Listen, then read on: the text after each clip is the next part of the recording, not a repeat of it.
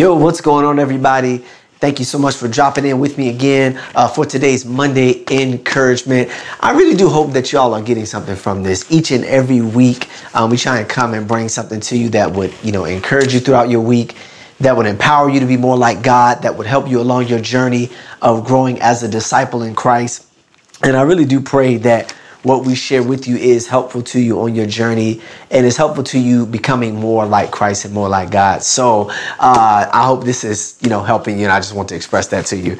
And so today we're going to be talking to you. Last time I talked to you about the good news, the gospel of Jesus Christ and eternal life. And last week, Miss Trudy talked to y'all about what are you thinking about taking our thoughts captive, about thinking on the good things of God.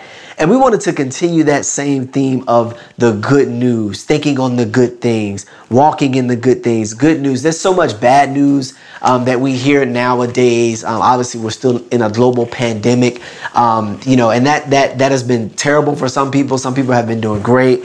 But overall, it's like we sometimes are over inundated with bad news from the jobs, bad news in relationships, bad news in the economy, bad news in politics, bad news from medical reports, all of these different things. And, but I really thought it was important for us to focus on the good news, things that are good that are happening, not just things that are happening in our lives, but also things in the Word of God that should be considered good news for us, things that we can take heart in, things that we can grab a hold to and find strength in, knowing that it is good news for our souls and good news for our spirits. All right. And so with that in mind, today I want to talk to you from Romans chapter 8, verses 11 through 13. Romans chapter 8, verse 11 through 13. And I want to talk to you about walking in victory and not obeying the flesh, walking in victory. So Romans chapter 8, verses 11 through 13, it says, "The Spirit of God who raised Jesus from the dead lives in you. And just as God raised Christ Jesus from the dead, He will give life to your mortal bodies by this same Spirit living within you. Therefore, dear brothers and sisters, you have no obligation." That's important. "You have no obligation to do what your sinful nature urges you to do. For if you live by its dictates, you will die. But if through the power of the Spirit you put to death the deeds of your sinful nature, you will live." So we want to talk about walking in victory, but the crux of what we're going to talk about today is right here in verse number 12 of Romans chapter 8. And it says, "Dear brothers and sisters, you have no obligation." That's a key word. "To do what your sinful nature urges you to do." And so when I think we know the word obligations, right? It's basically something that you're committed to, something that you basically have to do. I heard one time in a movie, it was like an obligation is something that, you don't really want to do it, but you just got to do it anyway. Like you're obligated to do it. You're obligated. You're committed. You can't back out of it. You can't get away from it. You can't walk away from it, right? And so the Bible says right here that because we are new creations in Christ, that's what the Word of God says. It says in Christ, we are new creatures. We take on a new nature in Christ, right? We take on a nature of walking according to the Holy Spirit, walking after the Word of God, walking after the things that Christ laid out for us.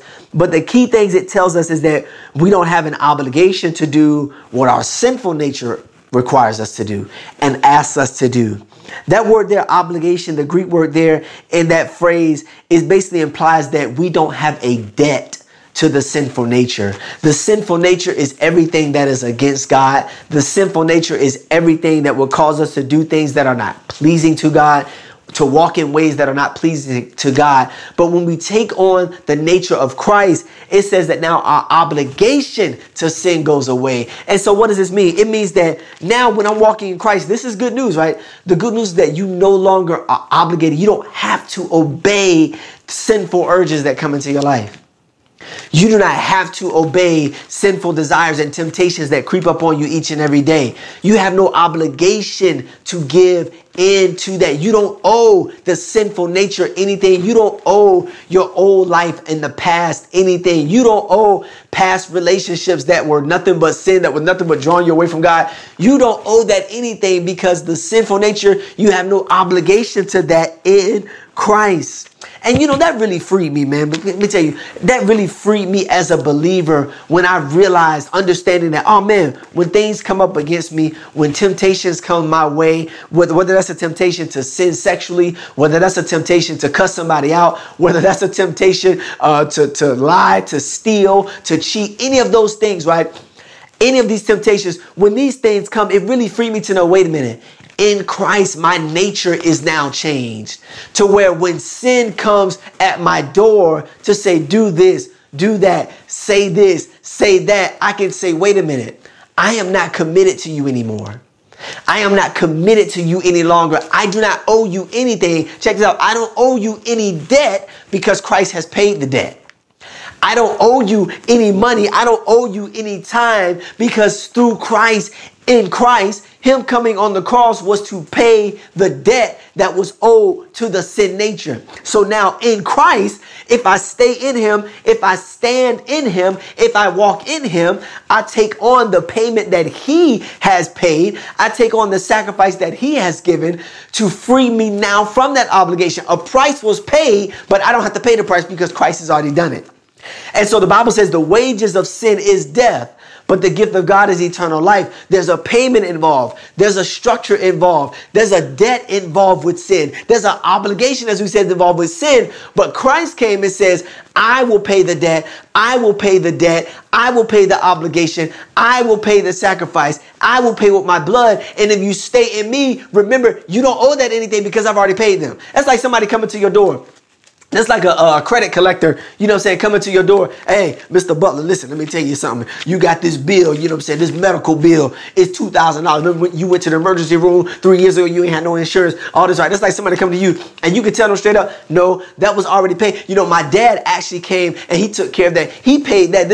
I have the documentation. Come on, the word of God. I have the documentation that says where he paid that debt already. And so when you're coming, you're calling me, asking me to pay something that's already been paid. And so we do the same thing to the sin nature, where we say, okay, the enemy comes and says, hey, you owe this. Hey, you're angry, so you need to do this. Go ahead, cuss them out. Go ahead, give them a piece of your whole mind. Call them everything that you ain't supposed to. Go ahead, go into that. Get into that relation. Go into all these things. And we can say, wait a minute, I don't owe that anything. And I have the documentation to prove it. I have the word of God to prove it. I have the scriptures to prove it, to where he said he came, he shed his blood, he laid down his life, and he took sin and death to the grave and left it there so that now I can stand up and walk in him in righteousness now in my new nature. Come on. You got the documentation and you got to begin to let the enemy know. And the sin, wait a minute. I'm not doing that. That's been paid. And I got the documentation right here. When you flip through here, when you flip to 1 Corinthians, when you flip to Romans, when you flip to Matthew and John, when you flip to Luke, when you flip to 1 Peter, the documentation says, I don't owe that anything. I don't owe that life anything. I don't owe that nature anything. And so we have no obligation. That's good news for us. We have no obligation to the sin nature. And then we can walk in victory through Christ. I know what it is to be a slave to sin, but now I know what it is to walk in victory in Christ. No obligation, but walking fully in victory, walking fully in dominion, walking fully in the authority that he has given me. And the reason I can do that because I recognize I don't owe that anything, but what I do owe, what I have become is a servant of Christ. And I can take on the victory of Christ, to where the word says, it says it like this in 1 John 5:4. It says, for every child of God defeats this evil world, and we achieve this victory through our faith in Christ. And who can win this battle against the world? Only those who believe that Jesus is the Son of God. So because I'm in Christ, because I don't owe the past anything, now I can stand and walk in the victory that he has laid out for us, the victory that he has paid the price for. I can stand up in that. I can stand in authority, not owing my past anything, but I can walk in victory, not a slave to sin, but as the word says, a slave to righteousness, only committed to righteousness, committed to righteous living, committed to righteous talking, committed to righteous thinking, not righteousness of my own, but a righteousness that's only found in Christ Jesus. And so I want to encourage you with that today. I pray that's good news for you today, that you don't owe sin anything. You don't owe your past anything. You don't owe temptations anything, because Christ has already paid the price for that, and we can stand and walk in that. That's good news for us today. And so I hope you are encouraged with that. I hope you are empowered with that. And I hope you continue to stand and walk in the victory that God has for you today. All right. And so that's it for today's Monday Encouragement. I pray y'all will catch me back again next week as we talk about some more good news. All right. Peace.